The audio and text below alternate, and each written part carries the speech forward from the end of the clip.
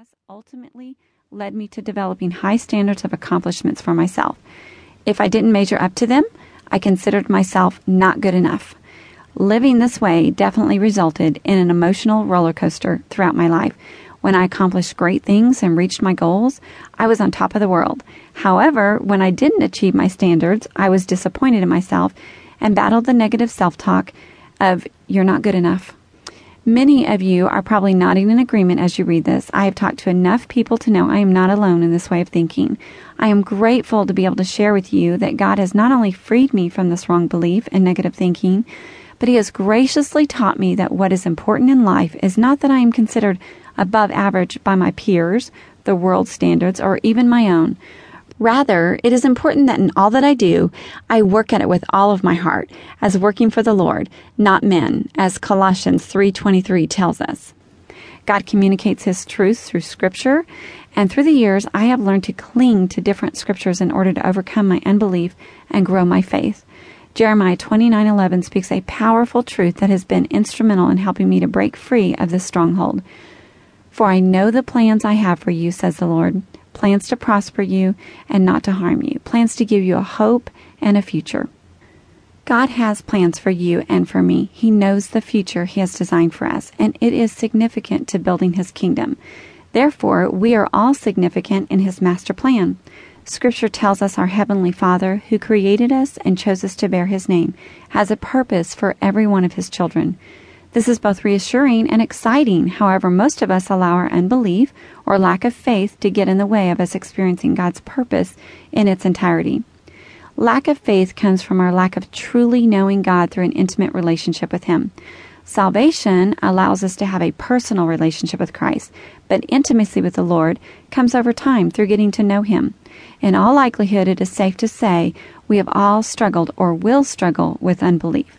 As we come to know God more intimately through seeking Him and experiencing Him in our lives, we begin to trust Him more and more. As we continue to mature in our faith, we are able to break free from the stronghold of unbelief. Then we can truly begin to get out of our comfort zone and live a life that glorifies God.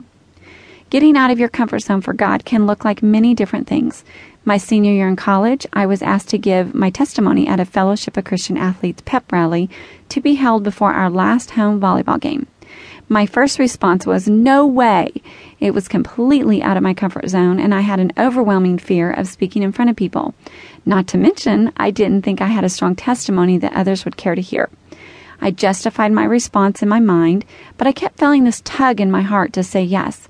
As I prayed over it, I sensed the Lord confirming that He was calling me to step out of my comfort zone for Him and share my testimony. Although it was not something I wanted to do, I knew it was from Him. Therefore, I needed to do it and decided to trust Him to get me through it. I would love to tell you that once I said yes to this opportunity, everything went smoothly and my fears vanished, but that is not the case. I did share my testimony at the pep rally. However, I was so overcome with emotion because of my intense fear that I could hardly see the crowd of people through my tears.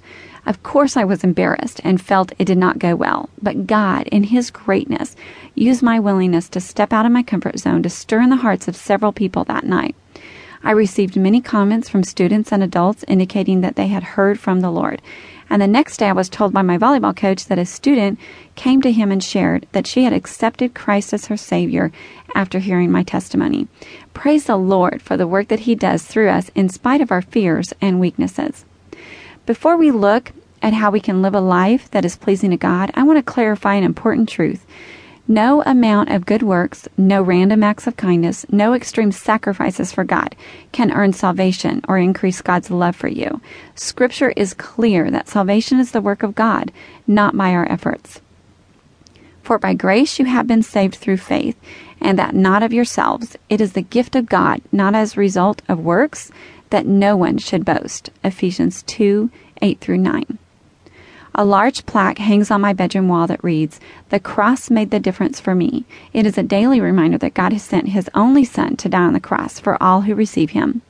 Jesus' death was the ultimate sacrifice that made it possible for each of us to come into a right relationship with God and to know Him personally and intimately. Because of Christ's death on the cross, our sins are forgiven and we have eternal life with our Heavenly